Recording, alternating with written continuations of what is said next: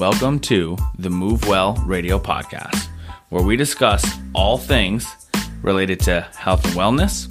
We dispel common myths and misconceptions regarding healthcare, and we do it in a way that you can actually understand. And it's hosted by yours truly, Dr. Roger St. Ange, Doctor of Physical Therapy, founder of Move Athletics Physical Therapy and Performance.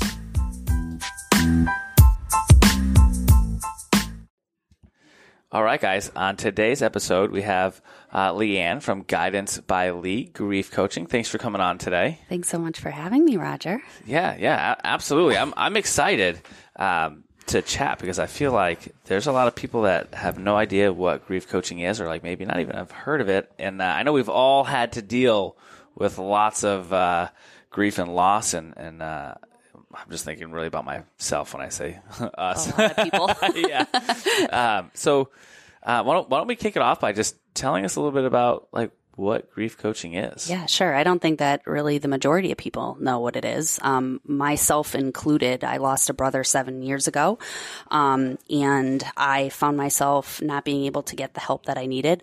Not because I don't think that there's a lot of fabulous clinicians out there, because I do. I just wasn't able to necessarily connect to one. So I became sort of a student to what healing was, right? And so I literally dedicated my time into figuring out how I was going to pull myself out of a really, really crummy space. This year, actually last year in 2020, I stumbled across grief coaching. And so it was sort of something that I felt like I was already doing based off of my own journey.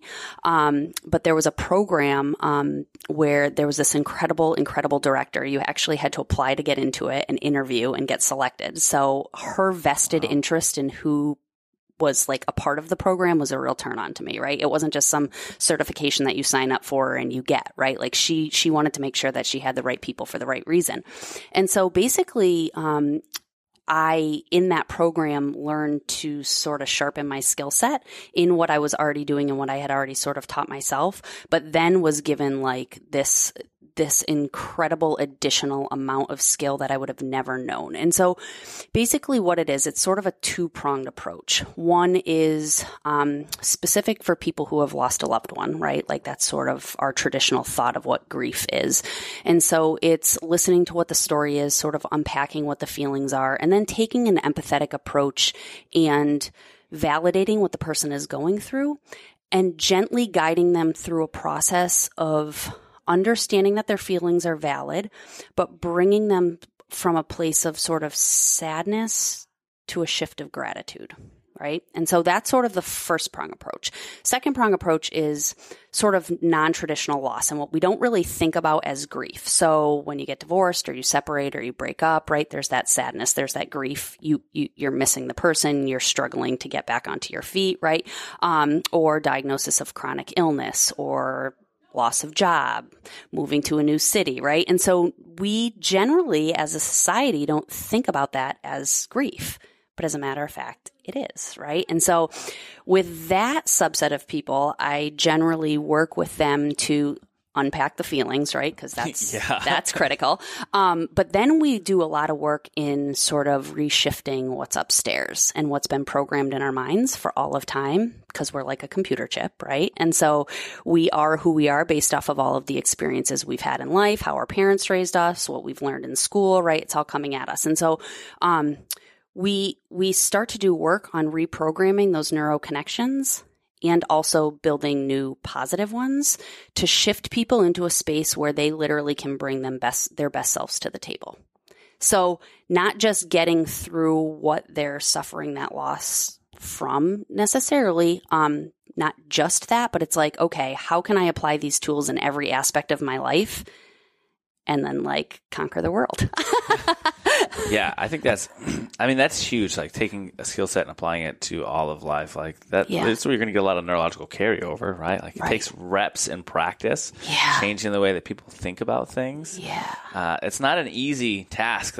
that you put yourself in. It is not. And it's funny, Roger, I tell people all the time, it's like physically going to the gym, right? Like you don't just go to the gym and build a bicep muscle the first time you go. It takes time and repetition and practice. And so think of your mind the same way you would a physical muscle. Yeah. No, I think that's a great analogy. I love gym analogies, especially when it comes to thinking and mental health and decisions and like all of that stuff, because it really is reps. Like just like you just said, it doesn't happen overnight. It doesn't happen all of a sudden. You don't go to the gym one time and all of a sudden you're ripped. It's like, it takes consistent effort. I mean, maybe even daily over decades. Correct. Right? For a lot of people. Yeah. And like those results are just kind of like a little at a time. And then you just kind of like, all of a sudden you look in the mirror one day and you're like, oh wow, like I look, things are really different here. I have muscles. And it's kind of the same thing. Like I've actually been really looking forward to this conversation because I've dealt with my own whole host of like grief, right? Like from being a kid and the Marine Corps and all these things. So I just love hearing your outlook on this. And as you're talking, I'm thinking about all of the times where I personally have been in a position where I was grieving and maybe didn't even like realize it or resistant to it. So is this something really that, do you see a lot of people like in that area of like not quite, or like, is that like people kind of deal with that and they realize, okay, maybe I'm struggling and then I want to reach out? Yeah. What does that look like? It actually, you hit the nail on the head. I feel like the people around the person that's suffering the grief generally are the first ones to recognize that someone may need a little bit of help. And so what's interesting is that I get a lot of calls from family members or friends like, this person is suffering and I'm watching them struggle and I think that they need help. And it's really tough because just like anything else, it has to be the person sort of to recognize that they need the help. And so I have those gentle conversations with the family member and friends to say, I appreciate the phone call. But ultimately, you can certainly recommend me, but it's going to be up to the person to sort of take that first step. And I say it all the time, like just to raise your hand and say that you need help, particularly in the mental health space, is a super brave, courageous move. So absolutely, if the person connects with me, I'm like, hey, you've done half of the work, right? Like just by saying I need help. And by the way, like, can we meet is amazing. And so I find that once we have the initial first meeting, the connection can be made, right? But that's a big part of it too. Being able to connect with the person is critical for the success of the work that we do together. Because if you're not comfortable with me and or anyone that you're seeing for your mental health, right, then you're less likely to share, be open, be honest, to really get down and dirty into like what's making you sad and bummed out and so. That's so hard to do. It's so hard to do. It's like, and I'm just thinking of all the times after I got the Marine Corps where I like scheduled an appointment with a therapist and I just didn't go. Yeah. Or canceled. I'm like, someone has it worse. Like, I don't really need that. Like, whatever. Yeah. It literally years, like 6. Yeah.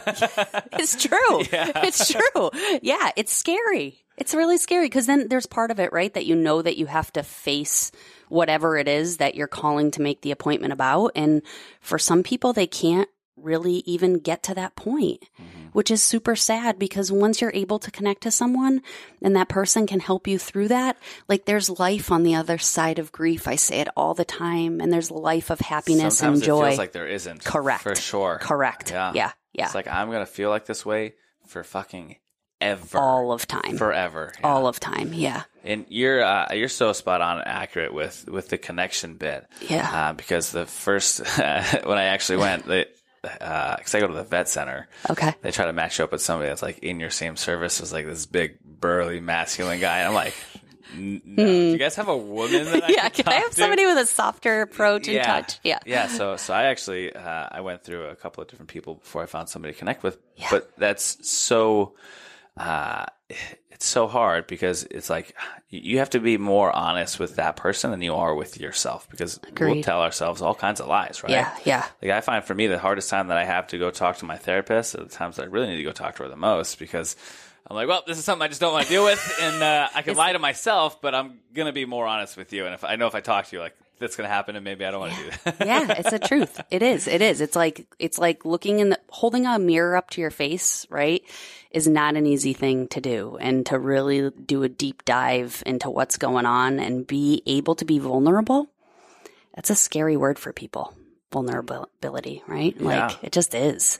Yeah, I struggle with that daily. Yeah. Like in my intimate relationships, like in my relationship I've been in for forever now, like I still struggle with that at times. Yeah. Right? Like it sucks. Vulnerability sucks. It does suck. It's like the let go of control. Oh, Absolutely. That's like, and I think that maybe more so, and you can correct me if you disagree, but I think maybe more so for the male population has more of a difficult time with vulnerability because it's like driven into like you should just have the answers. well, and also from a very young age, right? Like don't cry, toughen up, like pull up your bootstraps and get going, right? And so you guys have been taught from all of time, right? That's what I'm talking about, how our brains have been programmed since you were just children.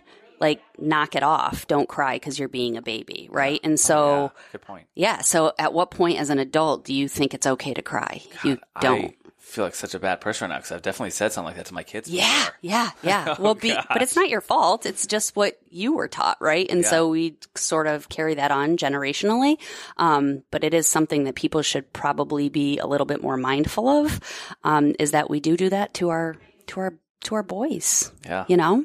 Yeah, that's funny. You said that, and I instantly like pictured a time where I said that to my son, and I was like, "Oh God, snap!" Yeah. But I think that's another good point that you raised is like the generational, like you do what your parents do. Like my father was like super abusive, terrible, so I intentionally try to not do it. Right? Yeah. I still catch myself every once in a while, like, oh, that's something that I wouldn't like as a kid that I'm doing or saying now. So like being active and reflecting on those things is super important. It's huge. Yeah. I think that people tend to go in one direction or the other, right? It's like either you continue on the pattern of what your parents have done, or they quite frankly damaged you so much that you go, oh shit, like I'm not going to do that, and I'm going to do everything I can to not be that person, right? But some of that crummy shit still trickles through. Like sometimes, it just happens. Sometimes I like to give my kids, I don't ever actually tell them anything, but I just like I give them no direction. No, sometimes I just like to ask them, like, hey, like my kids know a little bit about like my childhood, right? I was like, you want to know what my dad would do or say to me in this situation? They're just like, nope. Like, no, I do not. I'm not going to tell you either. Yeah. Well, I had something to say, but I totally forgot what it was. Oh, yeah. I was going to say that I've managed to change the corner and now I like cry at Disney movies. My daughter makes fun of me. I love it. There's like anything sad going on. Like, she's like, Dad, you're shaking. You're crying again, aren't you? Leave me alone, Jaden. Yes, I am. Back to watching Rapunzel. I think it's good. My husband is a crier also. Yeah. Yeah, he has big, huge muscles and tattoos everywhere, and he cries over everything, and it's hysterical. Yeah, and I think that's super important, though, to be able to show kids that, because I never had that as a kid. Like, we go back to that word of being vulnerable, right? Like, and that's part of, I think, as a society, we are so grief avoidant. We're so feelings avoidant. I mean, I do think that there is somewhat of a shift that's happening, that we are being more gentle and more kind and more mindful about what we are saying and doing with our children than when we grew up even, right? Mm-hmm. So I do see that there's a slight shift, but it's like, if you're not open and honest about grief with your kids, right? Like I hear a lot of my clients say, I go in, I cry in the shower. I make sure that I don't cry in front of my children or my grandchildren. And I'm like, you might want to think or consider differently, because here's the reality is when death shows up at their doorstep, what are they going to do? They're going to do the same thing that we were taught. If our parents weren't crying in front of us or sharing their feelings and emotions around it, then in their generation, they'll do the same thing, right? Like, and so there's a level of understanding, right, age appropriate and what you should be sharing. Absolutely. But certainly to cry over someone that you've lost or cry over a situation or a hardship that you're going through, there's nothing wrong with that. And you should share that with them, because at some point, the reality is it's going to happen to them too, right? And so the more that we teach them that it's okay and show them that it's okay, the more that they'll understand that when they have to face it, they're not on an island of their own, right? Does that make sense? Yeah, absolutely. Yeah. I feel like I just had a sudden shift in my viewpoint on things that probably Brittany has been telling me for years. For all the time, I'm pretty sure but like, no, I feel like actually right now, like, well, those are really good points in ways I think that most people don't think of it, because I've never thought of it as like, I'm going to do this in their best interest to give them these tools and like let them know that it's okay. That's why I was like, I want to shield them from this. I want to hide this so they don't have to deal with it. I need to be like this strong person in their life. And I mean, just looking at it from that other angle makes so much sense. Yeah. Then what happens? Because they will deal with loss, right? Yeah. So on the topic of vulnerability. Yes, sir. Do you mind sharing a little bit more about like your story and what kind of like got you to where you are now? Sure. I know you lost your brother. Yeah. What was dealing with that like? Do you mind sharing? Oh my God, of course not. This is, I mean, it's who I am. It's like, you know, right? Who I am like woven into me. And so I am so happy to share. So my brother was 13 months younger than me. We were best friends for all of time. We sort of lived a parallel life. We ran with the same circle of friends, same school, obviously. We worked in the same organizations. We lived in the same condo complex. Like we did it all. Our family was very, very close. So I also have an older sister, Lisa, and my parents, and we did everything together, vacation together, partied together. We just lived together, right? Like we enjoyed life and enjoyed each other's company. And so, he became addicted to pills, which was wild to think about. Like, of course, everybody like dabbles in drinking and drugs, right? And like, not everybody, but a lot of people, right? Yeah. And I never thought that it could get to the point that it got to with him. And so very quickly he became addicted to taking pills, and he unfortunately lost his job. And when that happened, he could no longer afford pills, and so he turned to heroin. And it was a wild ride. Like he was a functioning heroin addict. So a lot of people didn't know what was going on. A lot of people did know what was going on. But we sort of lost him before we physically lost him, right? Because he wasn't the person that he was at one time. So he was just doing things, and his behaviors were way off the Richter scale, and like stealing and lying and just being deceitful, and sort of what you do when you are a drug addict, right? And so we battled for years with his addiction, and just the sadness that brings, which in my heart now is very important for me to be able to connect with families that go through something similar, so that they know that they are not alone. And there are so many people out there and so many families out there that experience this right now, right? Like it's not something that happens to just someone from the inner city. Like I want people to understand this. This crosses all walks of life. It crosses all races. It crosses all socioeconomic backgrounds, right? Like, and there needs to be awareness around that. It affects everyone. And so he had multiple overdoses where he had to be revived. Like it was just a complete shit show, to be brutally honest, and horribly painful. And then in 2014, he was hospitalized. They found a mass on his spine. He had to undergo surgery to have it removed. And then he was in the hospital for 13 weeks, in which I had drawn a line in the sand and made the decision that I was not going to see him because I couldn't take it anymore. Like he was just putting us through too much.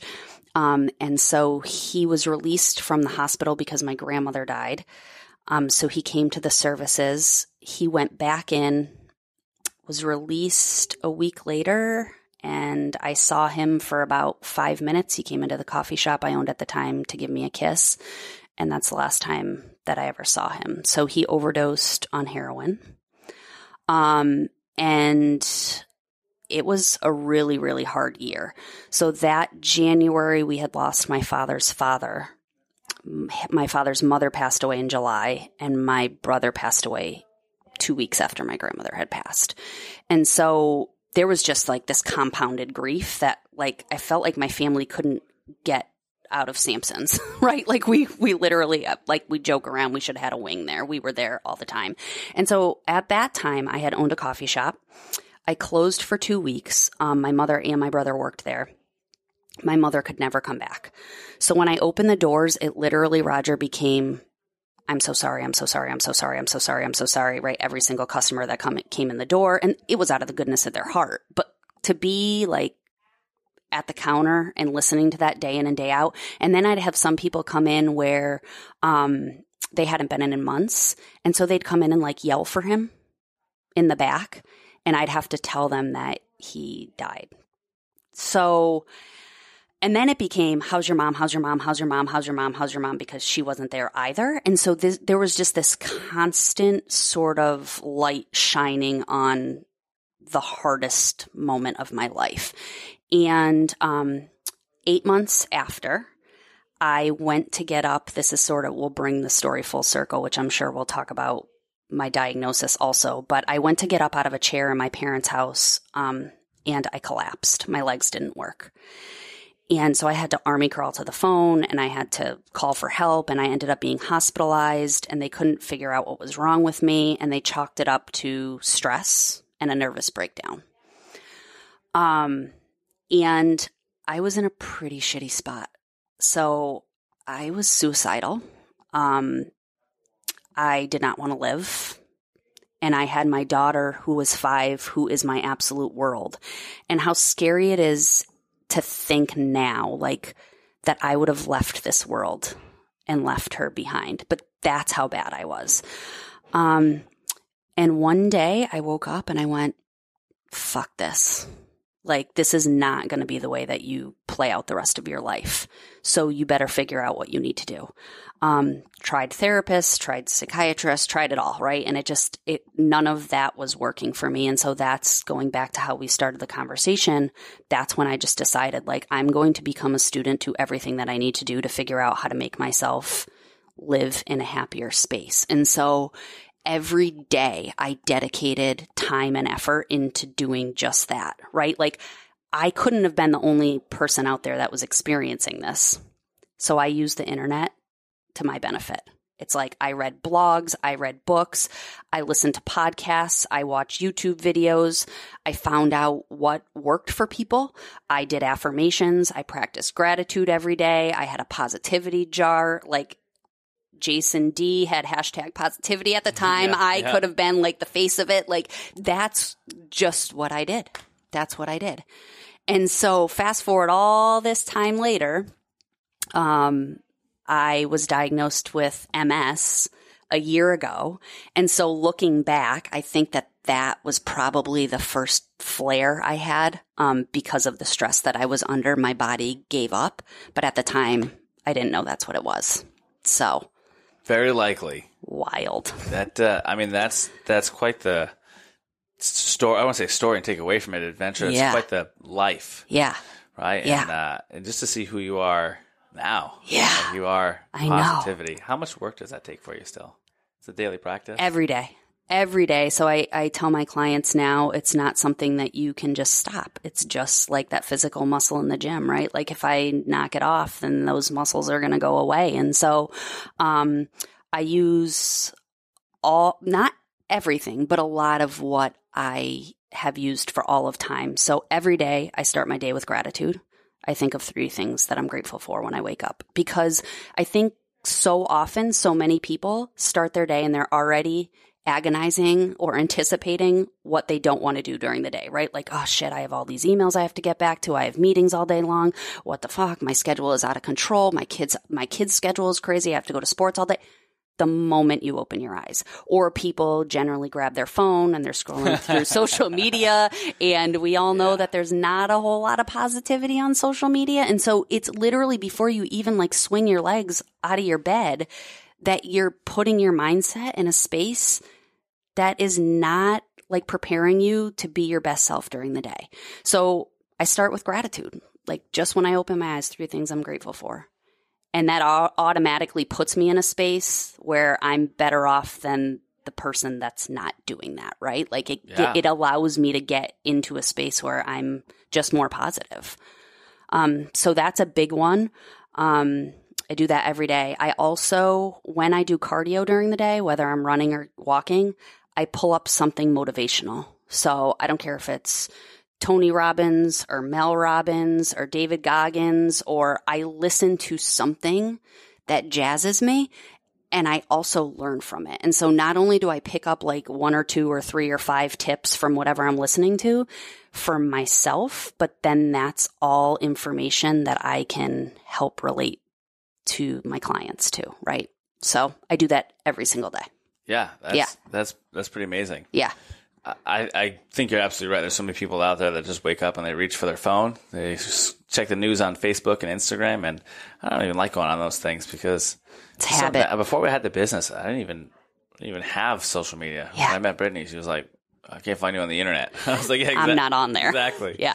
Yeah. No, oh man, what is your morning routine? Do you have like a morning routine that you go through? I do. Do you mind sharing that with us? I do, sure. So when I wake up, I do practice my gratitude. So, I say the 3 things that I'm grateful for. Do you say those out loud, or you just think that? Sometimes I say them out loud. It depends. Sometimes I talk to my brother, and when I talk to him, I generally say them out loud. But sometimes I just say them in my head. Mm-hmm. And then one of the things which I don't do all of the time, and I would say to anybody out there that's listening to this, anything that I'm talking about, like, we're human.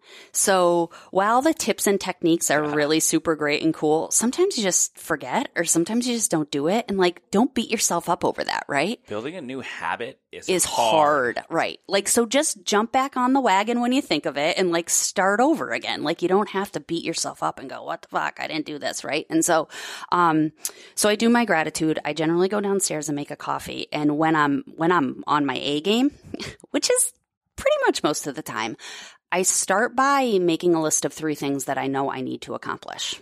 Okay. So this is one of the things that I talk about a lot with clients, is that it's the next 3 things in your day that you know you need to accomplish. Not like, I have to make dinner tonight, because there's so many things that have to happen before that, right? It's like the next 3 things. And as I accomplish them, even if it's just like as simple as responding to 5 emails, as I accomplish them, I literally cross them off. And what I find in doing that is like, you actually get boosts of serotonin and like dopamine, and I call it the good juju in your head. And it motivates you to want to go on to the next one. Oh yeah. Right? So have your list of 30, but like, don't just use the list of 30, because when you only get to 7, how do you think you feel? Like shit, right? Yeah. So pull the first 3 things that you need to accomplish off of that list of 30 and just cycle through your day as such. So I do that. I do my list of 3. Get my kid off to school, and then generally that's when I do my cardio, whether it's walking or running, depending on how I feel during the day. And so again, that's like the 3rd piece of positivity and like goodness that's happening before 10 a.m. every single day. Yeah. Yeah. What time do you get up? So before I was a grief coach, I used to get up at 5 every day. Yeah. So I could get my cardio in, because my days were like 12 or 14 hours of work. Totally get that. Yeah. Which I have to, I hope we have an opportunity to talk about that shift and like how amazing it's been. But, now I sleep till 7 every day. That's so amazing. 7 o'clock. I know. I'm up at 4. Oh, every single day. So early. I try to do it on weekends too. Well, for me, it works out because it's like getting things done before you start the day. Before the kids get up, before the day starts. Like, yeah, if I have things I need to get done, if I decide to sleep in, they don't get done. Like, I'm busy tonight until like 9:30. Yeah, that's wild. Yeah. So you have to get up. Yeah, I have to get it done. But that's because I want to make sure that I have time for the kids later, and like I don't do things during their time. You know what I mean? Yeah, so which is awesome. Super important. Yeah. I think that a lot of the time people say, I don't have time for XYZ. And I'm like, if it's a must for you and not a should, then you make time. So if that means getting up at 4:00 a.m., like, is that ideal? Hell no. But like, if it's important to you to get certain things done at that time and they're your musts and not your shoulds, then you make it happen. Yeah. Yeah. What else I really like about it though is that, going on a positivity train there, like it's so peaceful at that time. Yes. Right. It's like, there's not cars, there's not people, there's literally nothing. You go outside and it's just like peaceful. Yeah. Right. So, and I have a morning routine too that takes up some time in the morning. So it's nice to just like sit down and go through that. Yes. And enjoy coffee and then like just start your day calm. Yes. Right? That's what it is. And then when you look at your cell phone, right, that's not calm anymore. You check your email, you check your Facebook. Yeah. All of a sudden, you're thrown into this mix of chaos, emotional. You're subject to whatever negative bullshit pops up there. So I think that for me personally, I found that so impactful. So that's why I'm kind of harping on it here, because I think that more people should do that. It's hard. Right? It is hard. It's absolutely 100% necessary. And then even just having like the gratitude practice is hard. Like, it is hard to genuinely be grateful for things. Like, when I started doing that, I'm like, what do you mean? What could I be grateful for? Grateful that I have a car. I don't know. Like, I'm grateful that I've got some food. Like, yeah. And then it's like, the more you do it, the more like the deeper level you get on, right? Yes. It's like what you're grateful for and why, and like expressing that gratitude to people too, and like showing it. It's huge. Yeah, the universe brings it back. And I think that starting your day, preparedness is so critical, right? Like just being prepared, because if you're not, then to your point, your mind is going in a zillion different directions. And so how successful can you be in your day when you're in that state? Oh my God. It's chaos. If I'm not prepared, if I don't have a little list for the day, it's funny, I use 3 as well. I try to narrow it down to 1 and then have like a 2 and a second and a third. Perfect. Otherwise, I'm exactly like you described. It's like, too much. Oh, this sucks. When I have that and I prepare for the next day and I prepare for that day and a review and like everything is written down, it's like takes so much stress and anxiety away, and like I'm able to be so much more present, having like my day kind of blocked of knowing what I'm doing and when. Even if someone throws a wrench in the plans, like happens every single day, of course, right? But it just allows me to be so much less negative. Period. Yeah, it's crazy how those things carry over so largely, because then it's in your relationships and your parenting and your ability to be present with your kids, not like scrolling on your phone all the time, which is still something that I struggle with. Yeah. So let's jump over to what you said you wanted to talk about, the transition into being a grief coach and not working 14 hours a day. Yeah. So I think that it's important for people to hear. I think that you have to do some real self-reflection on what success means to you, right? And so I grew up in a space where I thought, right, based off of society and parenting and what we learned is that you go to school, right? You go get a college education, you get your degree, you get a job right out of school, you work 9 to 5, you keep climbing the corporate ladder. Like, there was no other mindset for me. And I was doing it, and I'm doing it, and I'm doing it, and I'm doing it, and I'm doing it. I'm super successful at it, right? And like in my last career, I was at a health plan for 5 years, and I managed 2 teams. I managed a provider relations team, and I managed a sales team, and it was great. And financially, it was spectacular, right? Like I was making the money that I wanted to make and more. I could take care of my family. I was doing it. And in everybody's eyes, I was successful, right? Yeah. I think I want to drive this home so much because my body was breaking down. The stress that my job was causing me, literally, I believe wholeheartedly, had my MS come to the surface. My legs were tingling and numb for a year and a half. My eyes were twitching and watering. My cognition was off. I couldn't formulate sentences sometimes.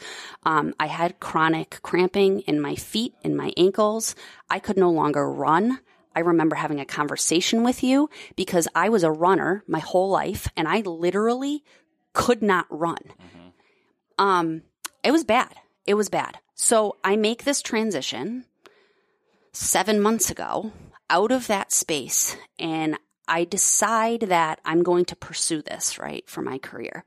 My definition of success has completely changed. My definition of success now is how happy can I be every day, and how present can I be for everyone that I interact with, not just my family and my friends, like that's amazing. Every person that I interact with, how present can I be and what can I give them? And my whole life changed. I now am CrossFitting like a loon, right? Like I'm running or walking every single day before I'm CrossFitting. I have limited physical symptoms with MS. I am medication free. I don't take long-term MS medication. And I think that the people around me that are closest to me would tell you, like, I am a better person. I'm a better human. So it's wild. I think that it's really, really important for people to hear that. And I think that people really need to consider what their definition of success looks like and how that could potentially change their whole being too. 100%. Does that make sense? To me, absolutely. And I think it makes maybe more sense to people that have gone through something like that. It's like, what do I really want out of life? Because what I think the challenge for most people is going to be as they listen to this is that most people have no idea what they want out of life. They are just coasting aimlessly or working towards, like you said earlier, some arbitrary goal that just like society says we should work towards. Yeah. With no real personal goals. Like taking a step back and really critically appraising what do I want my life to look like and who do I want to be is huge. And I have a whole morning formula that I go through that is like, I read it every morning. It's like a life vision statement. It's I like it. Who I am as a person, as a parent, as a business owner, as an intimate partner. Yeah. Like what I want my life to look like, my house, like my business, my employees, what I want their lives to look like. Like literally everything. It takes me a while to read it every morning. And there's affirmations in there, which I used to scoff at. I would read them. It's fucking dumb. What am I reading this for? So hokey. This is so stupid. Yeah. Yeah. This is silly. Yeah. And now it's like, now I'm at the point where I can't do it around Brittany because I read it like out loud under my breath a little bit. She's like, can you like go in the other room? Just read that in your head. I'm like, no, because it feels better when you say it out loud. Which is why I was wondering if you said those things out loud earlier. Yeah. It does feel better. I can't even. You're so on the money with that. Yeah. You know? And I'm so happy to hear that you like got through that and you're able to find this space and you're living life. Like life is so much better now. It's right? it just is. Yeah. It just is. I can't express it enough. And I think people are like, how do you take that risk? Like that's so scary. How do you just make the jump? And I wish I could teach it, but I don't know that you can. Yeah. Sometimes you just have to do it. Like sometimes you just have to take the risk and go, oh shit. Like there is no back burner. I'm just doing it. Right. And whatever that means, I'm going to grind to figure out what it means because I'm not going back. I love it. That's how I do it. To me, the biggest risk, and it's a mindset thing. The biggest risk is staying exactly where you are. Right. Doing nothing is the biggest risk. It is true. Like you can. What's the worst thing that happens if you go out, you try to open a business, you change your life? What's the worst thing that happens? Yeah. You get a job. Right. Oh boy, now I'm back where I was before, but at least like I know that I tried and I have to live the rest of my life with a what if. Yeah. Right? What if? Yeah. Or I was going to do that. Yeah. You know, like what's the best thing that happens? Oh, I don't know. You change your family's lives and everybody around you's lives for better, forever, generationally. Maybe. Imagine. You know, like, wow, okay, so what's the biggest risk? Staying exactly where you are or like taking control and doing something that is honestly just too scary for many people to do? It's true. It comes down to the vulnerability bit, though. It does. Back around. Because why are you afraid of failure? Because you're afraid of the judgments. You're Correct. afraid of other people's opinions. Yeah. Yeah. That's right. Yep. I think people could benefit from volunteering and spending some time in a nursing home or with elderly people, because I think that sadly a lot of people have made it to that space in life and didn't act sort of on the what ifs, right? And they allowed the what ifs to take control and they didn't act on things. And so they get to that space and then it's like, oh shit, well, what is my legacy left? And why didn't I do all of these things, right? And so I do think that having conversations with those people that carry so much wisdom, right, opens your mind to like, do you want to be in that space? Yeah. I sure as hell don't. Like, I don't know how long I have, but I want to know that I damn sure have lived like every day to the fullest that I could. Yeah, I agree entirely. And again, like this whole time, I think you're spot on with that. Like hanging out with people in nursing homes that are later on, right? I love chatting with the elderly population. Yes. I did a 12-week internship while I was split up because I crashed a motorcycle quite spectacularly in the middle of it. Talking about going through some God Almighty, some grief. Yeah, there, or not dealing with grief, just making bad decisions. Yeah. That's how I dealt with things for a while. But they have just such a different outlook that even you have to be in the right frame of mind to even be receptive to, because they would talk to me about things. I'm like, yeah, whatever. Like, I don't really care. Now, like, looking back on it, like they have a lot of wisdom, right? And, They sure and do. what they do is they share the things that they didn't like, that they wish that they could go back Yes. and change. Like, how shitty does that feel as a person? Hopefully I'll never know, to be sitting there at the end of my life saying, I wish I did things differently. Yeah. Here's what if somebody's telling you that, guys, like anybody listening to this, if you've got, older grandparents or like anywhere that you can interact with some really elderly people, go talk to them and literally just ask them, what would you change about your life if you could do it again? Yeah. And they all have an answer. Not They all all of them. Yeah. Well, yeah. But I bet most of them. All of them. I bet most of them. Yeah. Yeah. It's eye-opening. It's eye-opening. People, if they can open their minds to that, what an opportunity. Yeah. It's Cool. wild. I think this has been a great conversation. Yeah, me too. Thank you. I always like to end with a couple of certain things. If somebody wants to get in contact with you, reach out, find out more, maybe work with you, how do they get a hold of you? Yeah, sure. So I am on Facebook, Instagram, YouTube, LinkedIn. So at Guidance by Lee, and Lee is L-I. My website is www.guidancebylee.com. So check me out there. Even if you don't want to work with me, I try through Facebook and Instagram to post daily, whether it's a video or just written content. Just supportive, encouraging, motivational stuff. So even if you're not looking for a one-on-one session or a group session, that can be really helpful. Yeah, just a great resource. Yeah. If somebody has questions and they want to reach out by email, do you have an email that you prefer? Oh, I do. It's guidancebylee@gmail.com. That's pretty simple. It's pretty simple. Pretty simple, yeah. Okay, and then what is one book that you think everybody should read? Oh, God, that's a good question. Shit, you got to put me on the spot. Everybody sells. Well, there's been one or two people that are like, I have one at the ready. I'm like, Really? Yeah, but I think they were prepared for the question. Yeah, I was not prepared for the question. I don't know. I honestly don't. I don't know. I have so many books. You don't even have to read a whole book. Like, do what I just mentioned earlier and go online, and just the crazy thing about this online web with free content, right? Like, Google motivational videos and click on videos and watch that shit. Like, that, I'm telling you, like, sometimes, this is the truth, sometimes I can't get into a whole book. Me too. Wild. My mind goes in like 5,000 different directions. So if I can watch a short video or like a 15-minute video or 20-minute video, I'm like, yeah, I'm jamming. Yeah, I've got so many half-read books. So many. Well, not even half-read, half-listened to, because I do a lot of audiobooks. Yeah. But it's like, all right, well, I think I get the point. Let me skip through here maybe a little bit. All right, I'm uninterested. I lose interest quickly. I have too much going on in my mind. So that would be my advice. Not a whole book. Okay. Watch some motivational videos. And then, what's your favorite distance to run? So short distance, 5 miles. Short 5 miles. Short 5 miles. Short for some people. Makes long for